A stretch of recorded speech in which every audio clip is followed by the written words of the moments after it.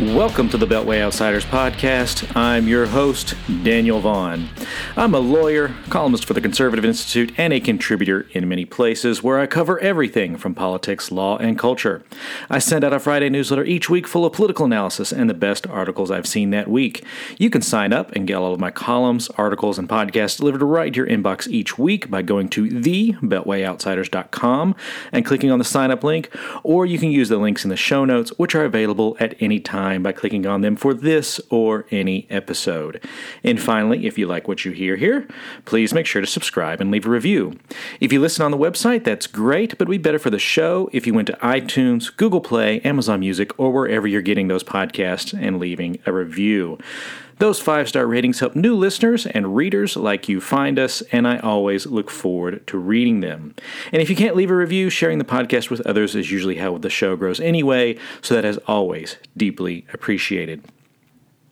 In this week's show, we're going to do a single topic episode and do a deep dive on some of the issues surrounding the conflict with Israel and Hamas. Specifically, I'm going to make the case that just about everything you read in the press about this conflict is wrong, and I lay out the hows and whys of that argument, as well as giving you some historical examples of how the coverage has gotten so skewed and why that is taking place.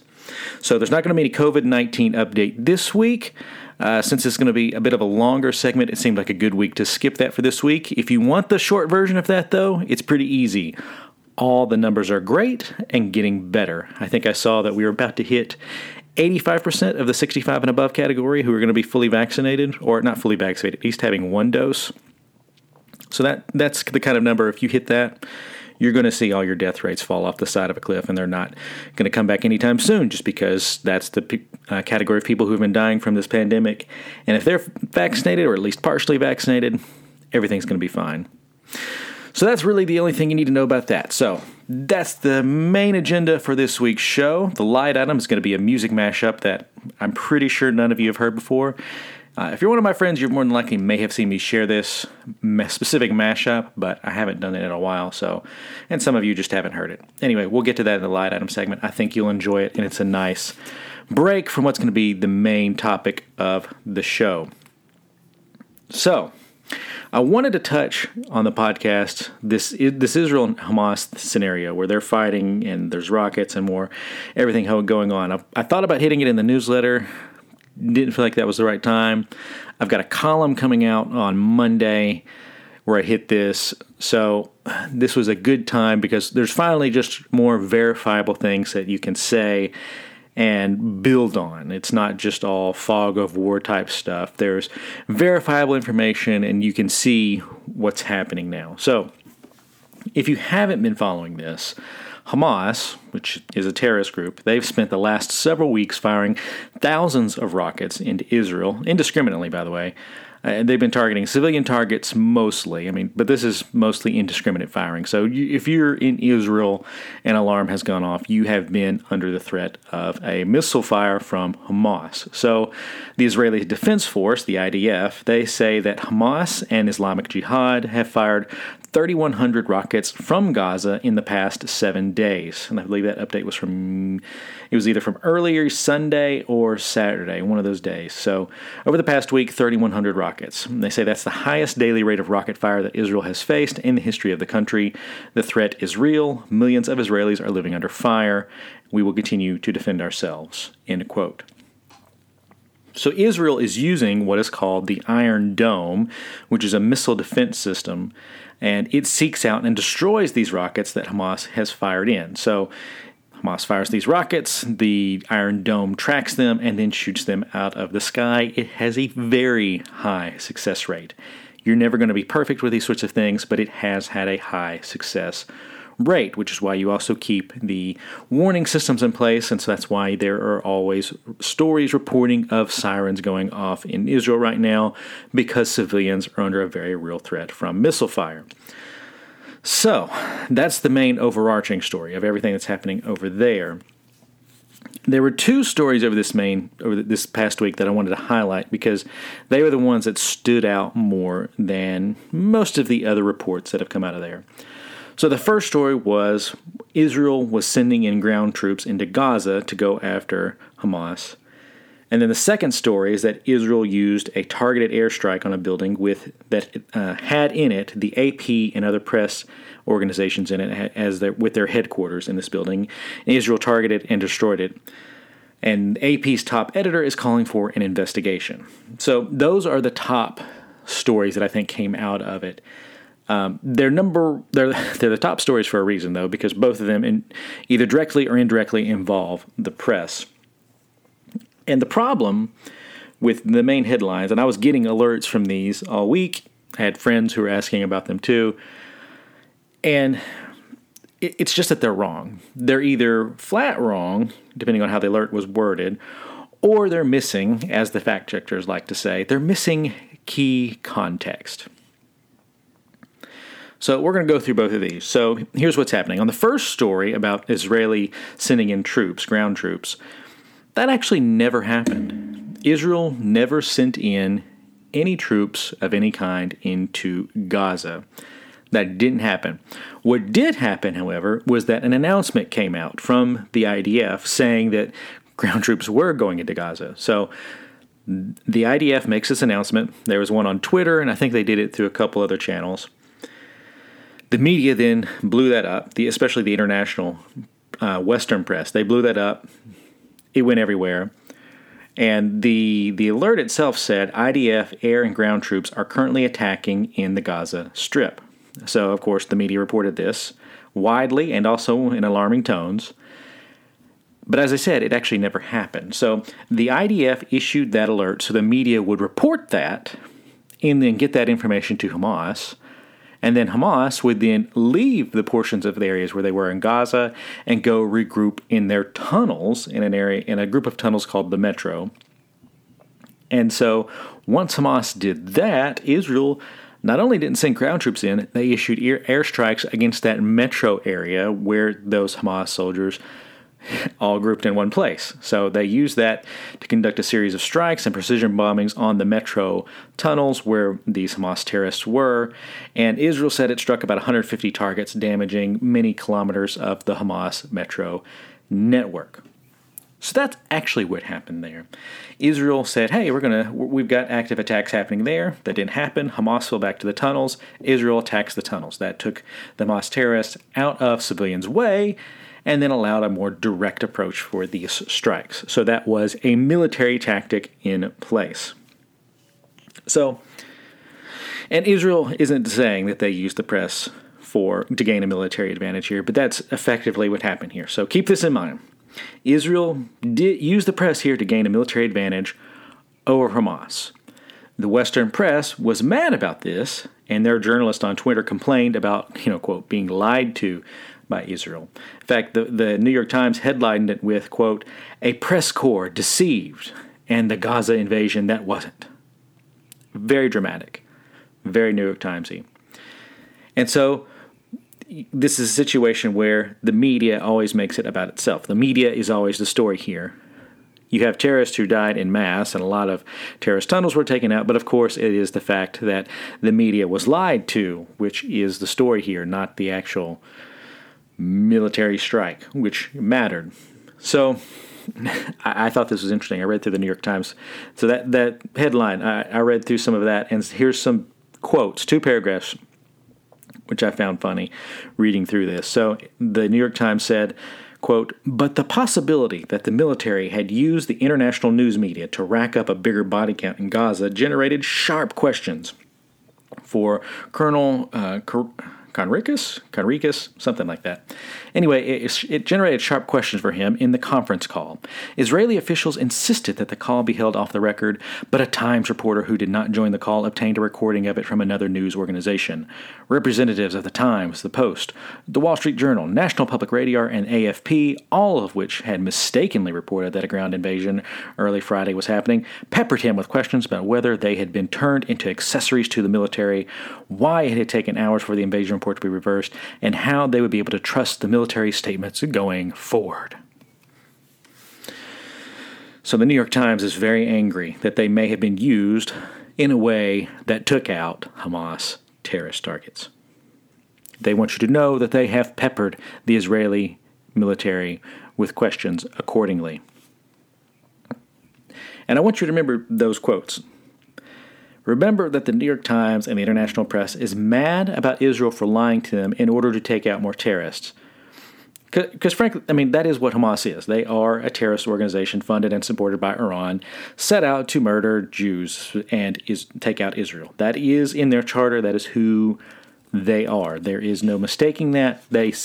What they say they are, they are. But I want you to keep in mind that specific part where the Times is mad about being made an accessory or being made part of this entire conflict and being used to spread bad information. Keep that in mind. We're going to return to that theme. So the second major thing here, the story that I mentioned, is the bombing of the building that had in it the Associated Press, Al Jazeera, and several other media organizations. So the AP is calling for an investigation into that airstrike on that building. And the press at large in the West is treating this as a needless attack by Israel on the press and not an attack on Hamas. They have denied knowing that there were any terrorist activity happening in that specific building. The problem is that more than likely that's exactly what's happened. And in fact, I would go out so far on a limb to say that is what was happening here. I think we have the evidence to say for a fact that Hamas was in that building. And here's why. So the first report comes from the Jerusalem Post, and they are reporting that, quote, Israel shared intelligence with the United States showing how Hamas operated inside the same building with the Associated Press and Al Jazeera in Gaza, officials in Jerusalem said on Sunday. Officials in more than one government office confirmed that the U.S. President Joe Biden's phone call with Prime Minister Benjamin Netanyahu on Saturday was, in part, about the bombing of the building, and that Israel showed Biden and American officials the intelligence behind the action. Quote, we showed them the smoking gun proving Hamas worked out of that building, a senior diplomatic source said. Quote, I understand they found the explanation satisfactory. Prime Minister Benjamin Netanyahu confirmed the source's remark when asked about the Jerusalem Post reporting in an interview on the show Face the Nation on CBS. Quote, we share all the intelligence with our American friends, he said. The intelligence we had is about an intelligence office for Hamas housed in that building that plots and organizes terrorist attacks on Israeli civilians. It is a perfectly legitimate target. Netanyahu also remarked that there were, quote, no deaths whatsoever from the strike on the building because of measures Israel takes to avoid harming civilians, including giving an advance warning. The IAF struck a 12-story tower on Gaza on Saturday, giving a warning an hour in advance. Quote, the building housed the offices of civilian media, which the terrorist organization Hamas hides behind and uses as human shields, the IDF said in a statement. The terror organization Hamas deliberately places its military assets in the heart of a civilian population in the Gaza Strip. Prior to the attack, the IDF warned the civilians who were in the building and gave them sufficient time to evacuate. So that's the end of the Jerusalem Post report there.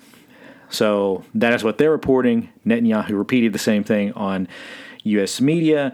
If you go into the readout of the White House call, which they have on their website, they only reference the right of Israel to defend itself, and that they discussed the fact that the attack on this building, there's some broad platitudes that are mentioned in that readout. It's pretty vague. So that's the two main things there.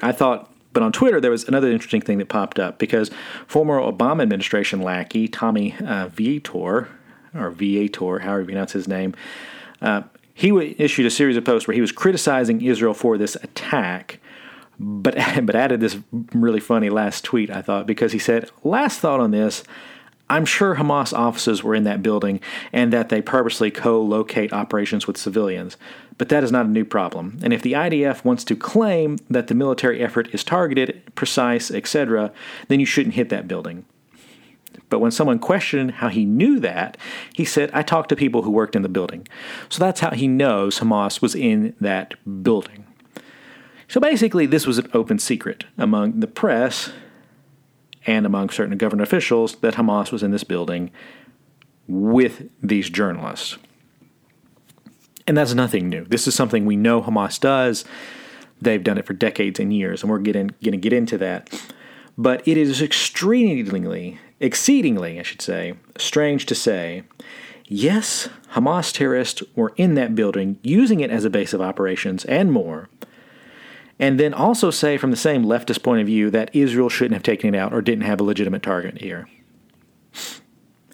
The IDF says they didn't get a chance to take out all the targets in that building because of the advanced warning that they gave. But what it did do is also take out a part of Hamas's infrastructure here. Hamas cannot operate out of that building anymore, and a base of operations is now gone. So there's little doubt on the evidence side that Hamas was using a building full of journalists as a base of operations, and were using those journalists as shields to prevent an attack from occurring, because in order for an attack to come, you have to give advance warning if you don't want to kill those journalists, which is what Israel did, which in turn also gives these Hamas operatives a chance to escape. So that's why Hamas does this. They use human civilians as human shields all the time. And history supports all of this. History supports that the journalists in that building not only were a part of this, but they also knew that Hamas was doing this and were more than likely actively helping this thing go down. So that's what's happening here. And that's what makes this reporting all bad. And remember back what I said about the first story. Remember that those news organizations were mad at Israel because they didn't want to be used by Israel as part of this conflict. But more than likely right here, with this building, this proves that they were doing that exact thing on behalf of Hamas. Now, a former Associated Press journalist named Matty Friedman has been in Israel since 1995, and he's been reporting on events from there since 1997. And he's penned several pieces talking about the issues on reporting on everything regarding Israel as a former Associated Press journalist. And he published something in 2014 in Tablet magazine talking about how things go down in a typical report about Israel as a journalist over there. So remember, this is from 2014, about 7 years ago. And he says, there's been much discussion recently of Hamas attempts to intimidate reporters. Any veteran of the press corps here know the intimidation is real, and I saw it in action myself as an editor on the AP news desk. During the 2008-2009 Gaza fighting, I personally erased a key detail, that Hamas fighters were dressed as civilians and being counted as civilians in the death toll because of a threat to our reporter in Gaza. And he puts in parentheses, the policy was then and remains not to inform readers that the story is censored unless the censorship is Israeli. Earlier this month, the AP's Jerusalem news editor reported and submitted a story on Hamas intimidation. The story was shunted into deep freeze by his superiors and has not been published. But if critics imagine that journalists are clamoring to cover Hamas and are stymied by thugs and threats, it is generally not so. There are many low-risk ways to report Hamas actions if the will is there, under bylines from Israel, under no byline, by citing Israeli sources. Reporters are resourceful when they want to be. The fact is that Hamas intimidation is largely beside the point because the actions of Palestinians are beside the point. Most reporters in Gaza believe their job is to document violence directed by Israel at Palestinian civilians. That is the essence of the Israeli story. In addition, reporters are under deadline and often at risk, and many don't speak the language and have only the most tenuous grip of what's going on.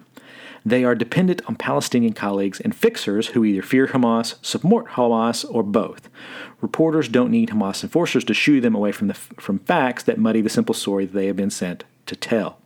It is not a coincidence that the few journalists who have documented Hamas fighters and rocket launches in civilian areas this summer were generally not, as you might expect, from the large news organizations with big and permanent Gaza operations. They were mostly scrappy, peripheral, and newly arrived players. A Finn, an Indian crew, a few others. These poor souls didn't get the memo. So that's his story from 2014.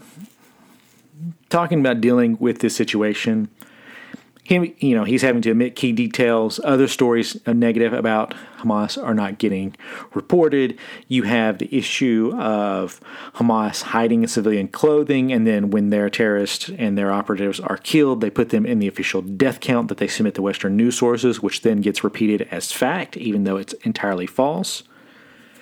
And so on and so forth. These are the sorts of things that are common if you are a reporter over there. And remember, this is 7 years ago. This is outside the veins of the current conflict. This is just him talking then about things that were happening. So I'm going to link to that in the show notes. It's a pretty incredible read. He goes through all the issues and the reporting. But he had another thing. This wasn't the only thing that he published on this front. And the reason all these were coming up is because you had this story about the building with the airstrike, and you had the AP claiming that it was entirely invalid and that there was no reason to do this, and they want an investigation and everything. And the reason that his pieces came up is specifically because of a 2014 piece that he wrote that was in The Atlantic. And so he was writing about the conflict then, and here's a key paragraph of something he wrote. And I think you're going to notice some of the key details here and why this was going viral again and why people were bringing up. So he wrote in The Atlantic, "When Hamas's leaders surveyed their assets before this summer's round of fighting, they knew that among those assets was the international press. The AP staff in Gaza City would witness a rocket launch right beside their office, endangering reporters and other civilians nearby, and the AP wouldn't report it, not even in the AP articles about Israeli claims that Hamas was launching rockets from residential areas. Parentheses, this happened. Hamas fighters would burst into AP's Gaza bureau and threaten its staff, and the AP wouldn't report it. Parentheses, this happened. Cameramen waiting outside Shifa Hospital in Gaza City would film the arrival of civilian casualties and then, at a signal from an official, turn off their cameras when wounded and dead fighters would come in, helping Hamas maintain the illusion that only civilians were dying." Parentheses again. This too happened. The information comes from multiple sources with firsthand knowledge of these incidents. So I'm going to go through a few more things out of that story, but we're going to stop here and highlight the key part again. AP journalists in 2014 knew and were watching, again in 2014, 7 years ago, that rockets were being launched right next to their offices. And they were not covering it. They were not reporting it. No one was being allowed to send this information out, despite the fact that terrorists were literally launching targets at Israeli civilians from the location of where journalists were sitting in Gaza. Does this sound even slightly familiar here? Does this also sound like a plausible thing that Israel might want to strike in an airstrike in order to prevent more rocket fire? I hope some of this is ringing a bell because, this is 7 years ago and this is why this was going viral. Now, I'm not saying this was the same building. We don't know if this was the same building or not. 7 years ago, who knows? But it's the same type of tactic, where Hamas is firing rockets from where journalists are to prevent a retaliatory strike against them. Because if you're going to strike that building, you got to get the journalists out first, which then warns Hamas and allows them to get out too. Or if the strike comes and hits the journalist, everyone's martyred and it's a big international incident.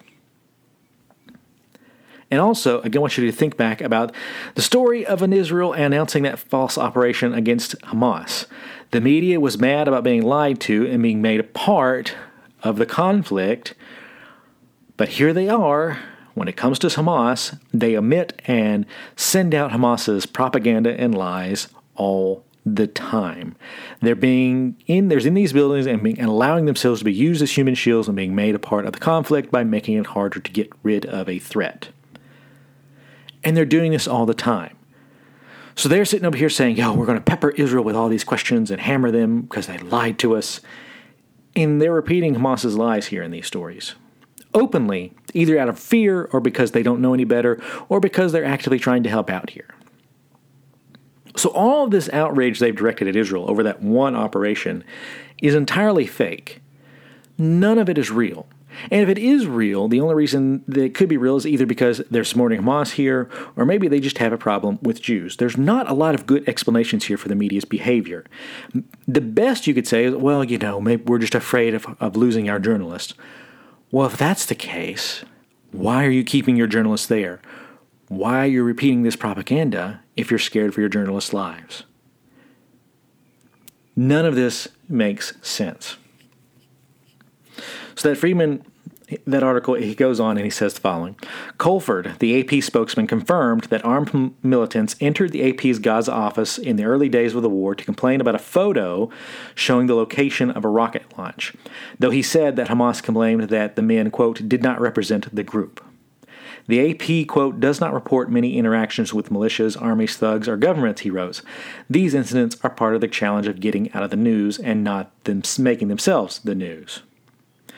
This summer, he continues, with Yazidis, Christians, and Kurds falling back before the forces of radical Islam not far away from here, this ideology's local franchise launched its latest war against the last thriving minority in the Middle East.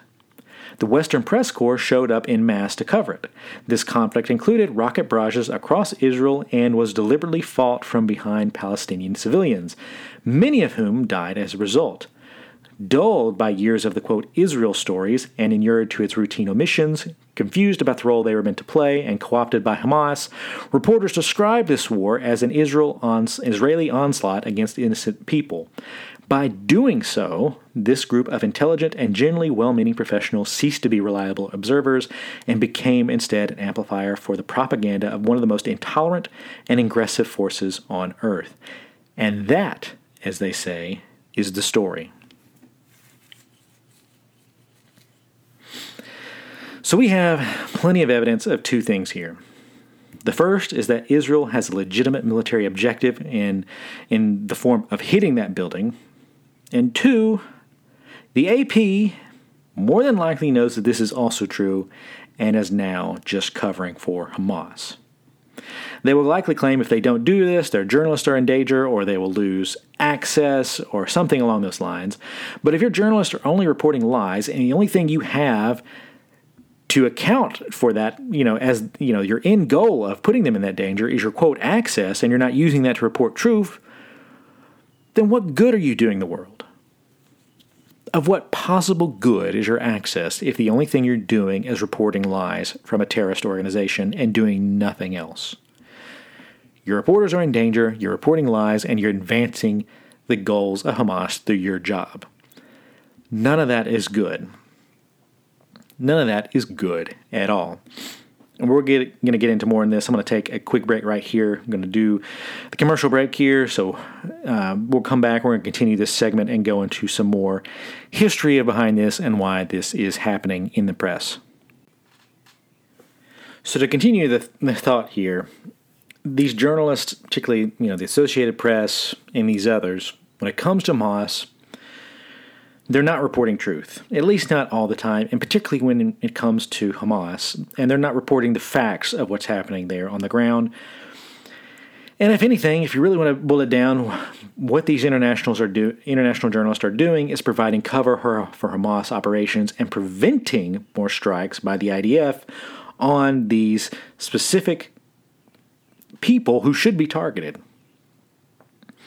And I wish I could say this is only limited to Israel, but it's not. And we're going to go into another piece here and go through some of the history here. Friedman has written several things on this. All three of his pieces were great. There was a reason people were talking about them this week because they all applied to what was happening this week. The media made a lot of these things about themselves, and so when you're going to do that, it brings up your conduct, not just in this respect, but in past conflicts. And so he points out two things here that I didn't know. The first is that the AP did the same thing when they were covering the Nazis in the 1930s, and they also did it again with the North Koreans, and that is more recent. And I was unaware of these studies and these reports. I had read about how the New York Times and others had covered and whitewashed atrocities by the Soviet Union, particularly the man-made famines that the Soviet Union created to curtail any uprisings in the Ukraine, and they murdered millions in the process. But I did not know that the AP was also playing footsies with Hitler and trying to, do the same thing. It was all about access and protecting reporters. And as I got through this from Friedman, I thought, a lot of this sounds familiar. I can see why he strung this together to talk about all of this in the form of Hamas. So I'm going to go through a little bit of what he reported here and a little bit of the history just because it was new for me, so I figured if it was new for me, it'd also be new for a lot of you. So he starts out and he's talking about a paper by a German historian. So he says, a paper last year by the German historian Harriet Scharnberg titled The A and P of Propaganda and published in Studies of Contemporary History makes the case that beginning in the mid-1930s, the AP's photo office in Germany made compromise after compromise to keep reporting under Nazi rule, obeying successive orders from the Hitler regime until it ended up as a Nazi information arm in all but name. Remaining in Berlin after its competitors departed in 1935 allowed the AP to serve as a, quote, key channel for German propaganda, she wrote. An arrangement the New York-based agency was eager to preserve, even if it meant removing all of its Jewish photographers in keeping with Nazi race laws, for example, and even if it meant issuing a statement to the official SS magazine swearing that the photo bureau was pure Aryan. In the Nazi years, according to Scharnberg, the AP was selling German images in the United States and selling images from the United States in Germany, allowing photographs of American Jews and others to be used in some of the vilest racial propaganda produced by the Nazi state. The AP was, for example, the leading supplier of images for a propaganda book called The Jews in the USA, and in a third place among suppliers for photos for the book The Subhuman. Eventually, Scharnberg claimed, the line between the AP's German photo operation and the Nazi regime effectively ceased to exist, even as the Nazis pursued projects like the concentration camp at Dachau, which opened in 1933, and the euthanasia of disabled children, which began in the summer of 1939. What did the AP decide to cover, and how? Well, the head of the AP's picture service in Berlin went on to be the official Nazi photo censor. If AP photos from the German advance in Poland and Russia offered an image of the war that didn't show things like the organized murder of tens of thousands of Jews and others behind the lines of what was happening, it was perhaps because the photos were taken by people like Franz Roth, who was, we learned from Scharnberg's report, simultaneously an AP photographer and a senior squad leader of the SS and a photojournalist in the SS propaganda company. In his SS role, Roth took propaganda images showing Soviet prisoners as ugly human specimens, and AP, in turn, received exclusive rights to the propaganda photos, which were published in newspapers in Atlanta and Los Angeles. While claiming to be covering Germany, the historian argued the AP photo operation was, in fact, engaged in an illusion of coverage crafted in partnership with the Nazi regime. Instead of reporting on the reality of life under the regime, the AP, blinded and hobbled by its accommodations and relationships, helped obscure what was actually happening inside Germany and the way Nazis waged war. The impact at the time is hard to determine, Scharnberg writes. Nevertheless, it is reasonable to assume that the intuitive sympathies and antipathies of American newspaper readers were not unaffected, at least in the short term, by pictures that usually depicted Germans as triumphant blitzkrieg fighters and their opponents as sullen, sly military failures. The historian's report was damaging enough to warrant a fascinating and deeply researched counter-report from the AP itself on its wartime record, published last month. The factual findings of the AP's own report do much to amplify Scharnberg's own indictment, and in the right hands could have been an admirable exercise in self-criticism. But the AP chose to present its findings with a defensive tone that suggests that while the news organization has unearthed a great deal of information, editors there remain confused about what it all means. Yes, we learn, the AP cooperated with the purging of Jews when competitors like the New York Times refused to accept Nazi dictates and left. But it cooperated only after, quote, resisting, and it turned out to be for the Jews' own good. Quote, the AP helped them resettle safely to other countries, which allowed all of them to survive the Holocaust that soon followed. Yes, the AP's photo office did cooperate on a propaganda project with Das Schwarzkorps, the official SS magazine, but we should note that the AP's executives were, quote, distressed by this. Did the AP protest the use of its photos and propaganda that fueled genocide? Quote, to date, no records have surfaced to suggest the AP objected to such practices at the time. the report admits. But yes, this admission is actually followed by a but. We should be reassured that the rules about handling such cases were changed in the 1960s. Had the AP protested at the time, the report explains, it could have lost access in Germany. And moreover, quote, termination of the photo service going to German subscribers would also have cost the AP some revenue. An American in charge of the photo operation in Germany, we learned, considered the SS magazine, quote, a good customer. After the war, the AP rehired one of its staffers who had joined the SS and employed him until he retired in 1978. Another character connected to the AP photo operation, who was also part of the SS, preferred never to discuss his wartime activities, according to his daughter. Quote, during his whole life, she tells us, he was just interested in the future, not the past. One wonders why. The argument in the AP's counter-report is that while mistakes were made, the big decisions were right.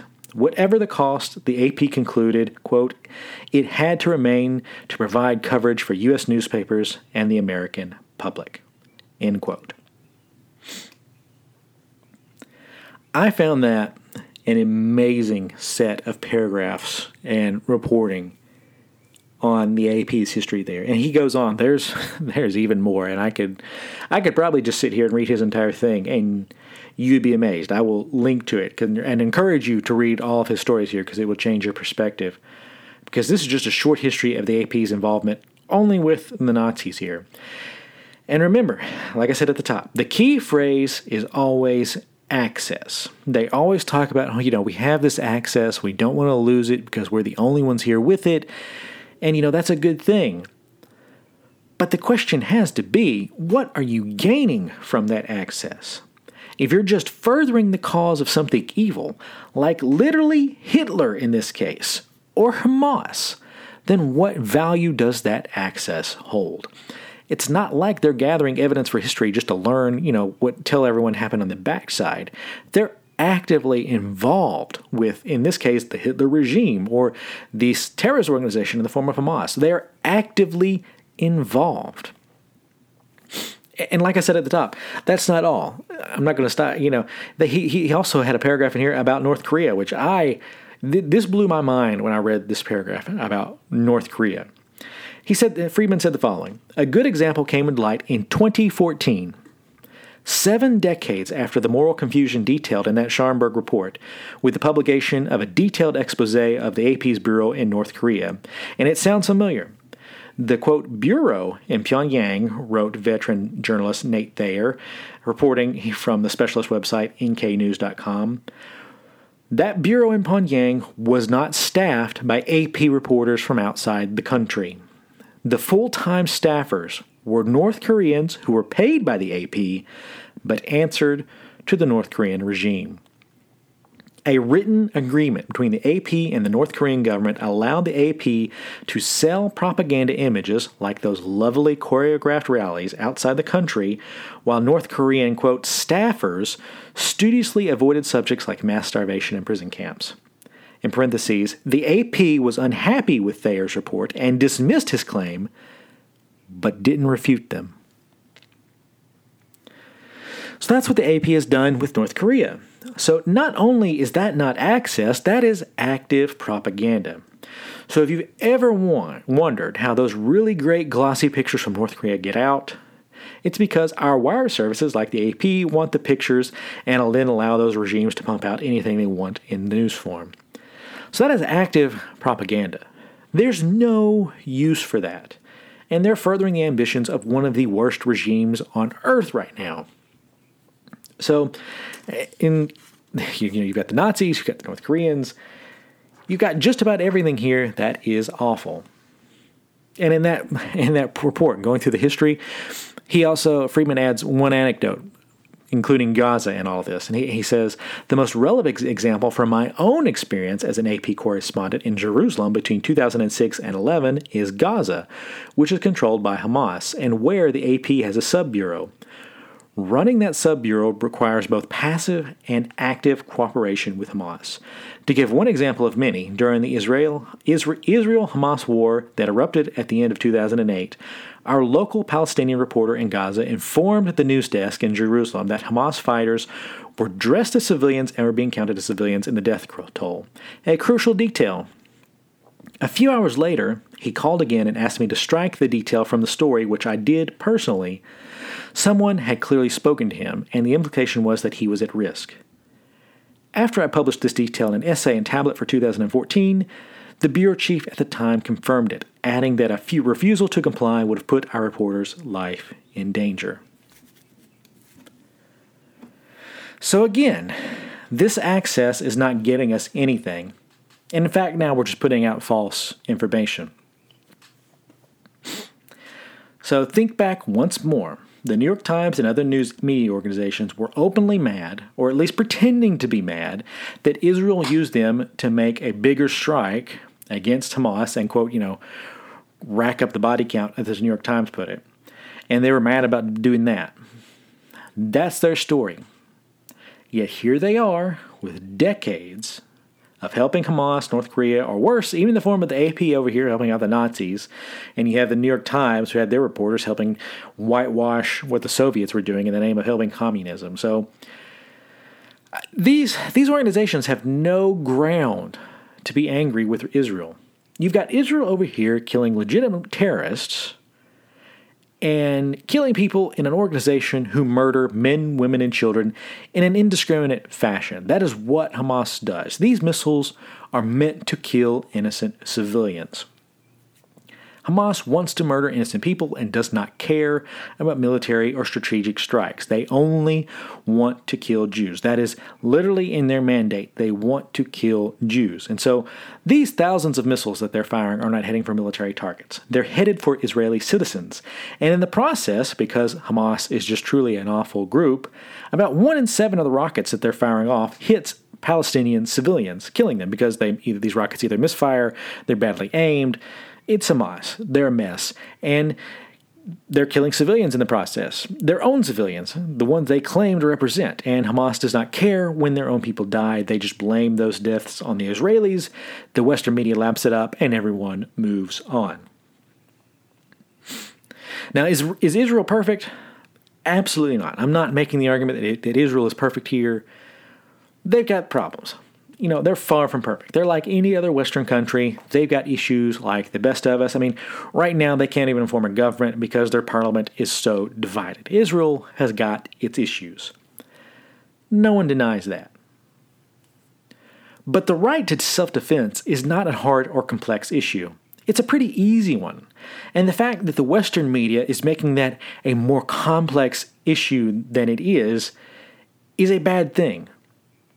Israel has a right to defend itself against these specific groups, specifically against Hamas, which is firing rockets into Israel. And the other thing about all these false reports that are coming out from the AP and others, and how they always cast Israel in a bad light, is that far-left progressives and socialists are using these propaganda reports in the media to help mask their own truly despicable anti-Semitic views. The socialist left is no different in America than it is in the UK, where Jeremy Corbyn led the Labour Party down a very long and dark path of just downright explicit hatred towards Jews. And that doomed that party electorally, and it would, that is just morally awful when you're in the position where you have reverted down to a Jew hatred as one of your sole reasons of being. And you can find that exact same kind of rhetoric with people like Ilhan Omar, AOC, and the entire socialist segment of the party. They use these propaganda reports to mask their anti-Semitic views. When you dig down to it, fundamentally, they do not believe Israelis have a right to any defense, and as such, should be allowed to be killed by Hamas. That is fundamentally what is happening here. They want Hamas to have the ability to kill off Israelis. And they use these propaganda reports to support their anti-Semitic racism. That's why the AP is furthering in America they're furthering this kind of stupidity, and they're furthering this kind of racism, all in the name of access. And that is not good. They're giving and creating ammo for racist groups in the United States that hate Jews. That is the sum total of these reports. And that is a fundamentally dangerous thing. And you can see it when you look at some videos of these so-called pro-Palestinian protests in D.C., where they'll start chanting different things. They'll chant derogatory things about Jews. They'll talk about running Jews into the sea. It's all this deep-seated form of racism, and these reporters are helping push that kind of that agenda and helping fuel these flames that are growing. It's not about Palestinians. It's about how to channel this hatred for Jews and for Israel. It is deeply evil and deeply wrong, and this bad reporting only gives more fuel, throws more gasoline onto that fire. And it's even leaking, even outside of Congress, it's leaking further into politics down on the state level. Because during the pandemic, Governor Cuomo, he explicitly set out to shut down Jewish synagogues. Cuomo and de Blasio both had the same goal here. They targeted Jewish communities for violated COVID-19 protocols more than any of the other communities. They sent in police to break up all kinds of Orthodox Jewish community events. And one of the main religious liberty cases before the Supreme Court is dealing with the outright discrimination that was targeting these synagogues explicitly in New York.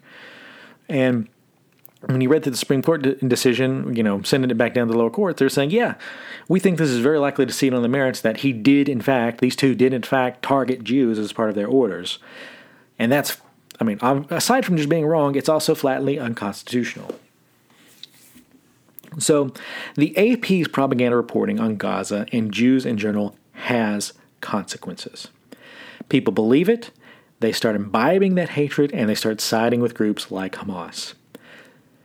There should be no place in American society for Hamas supporters, but that's exactly what these media reports are fueling, and we have to combat this mistruth by both reporting truth and shining a light on these types of things. We need better reporting over there. We need a lot of things, frankly.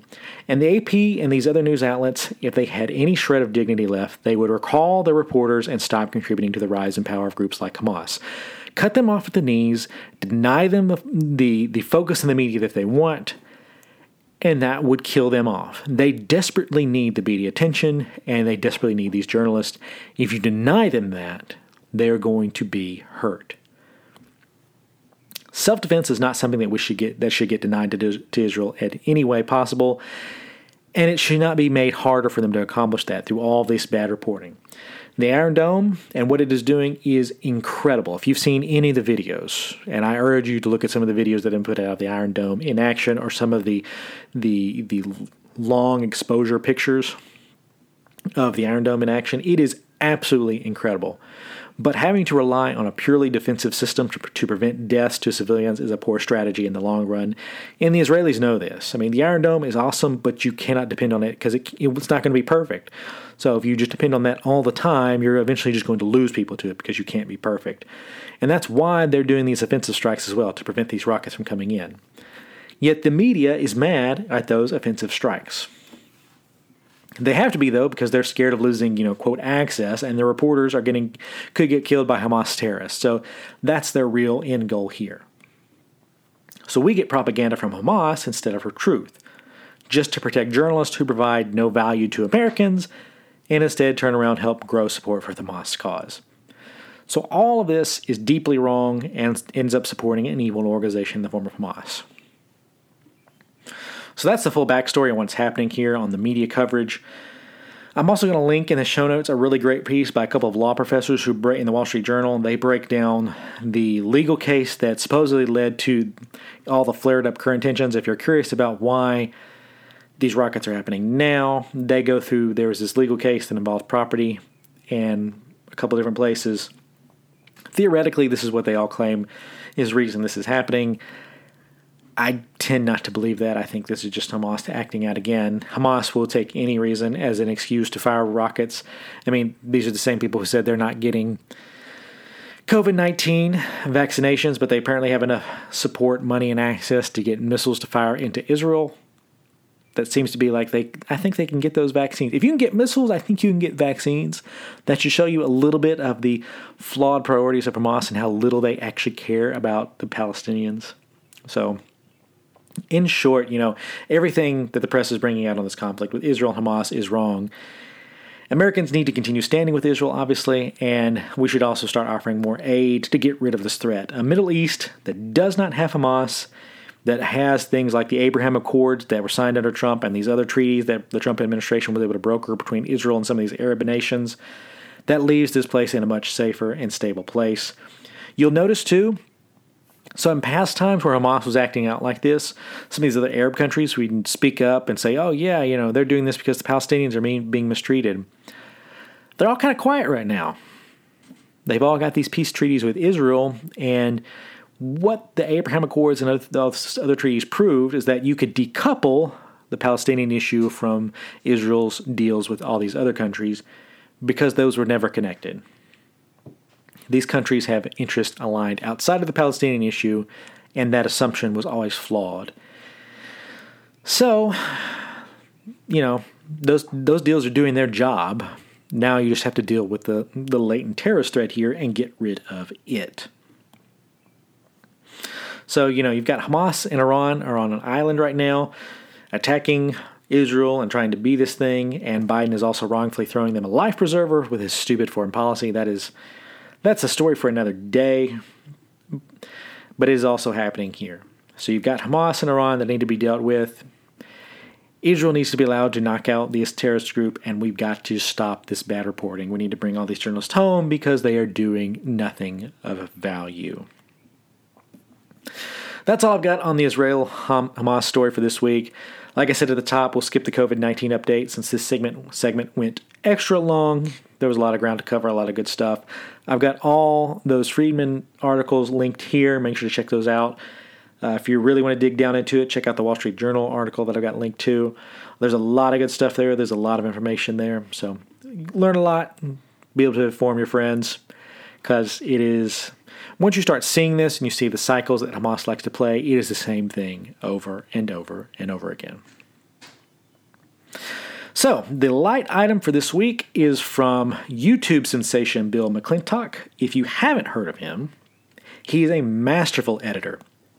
What he does is he mashes up really famous songs with each other, songs you would never expect.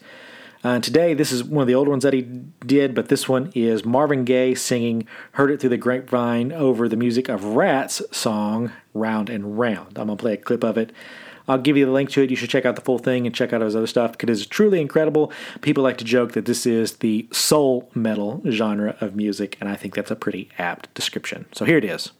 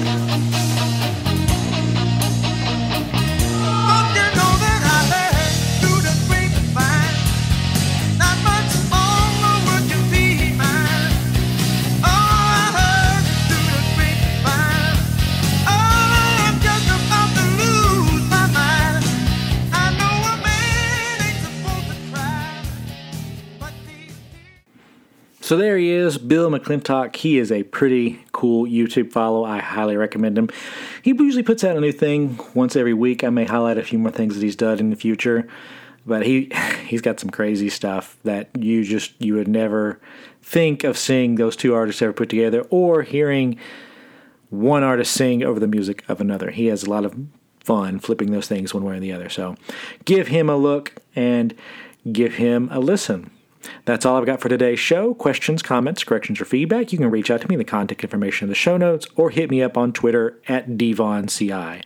Look for my next columns on Monday and Friday at the Conservative Institute, and the newsletter goes out early Friday morning, so make sure to sign up before that and you will get the next issue. Thank you for listening to this podcast and making it a part of your day. Remember, if you liked and enjoyed it, make sure to send in those 5-star reviews to help us out. I hope you tune in again, but until then, I am your host, Daniel Vaughn, signing off for this week, and I will see you guys in the next episode.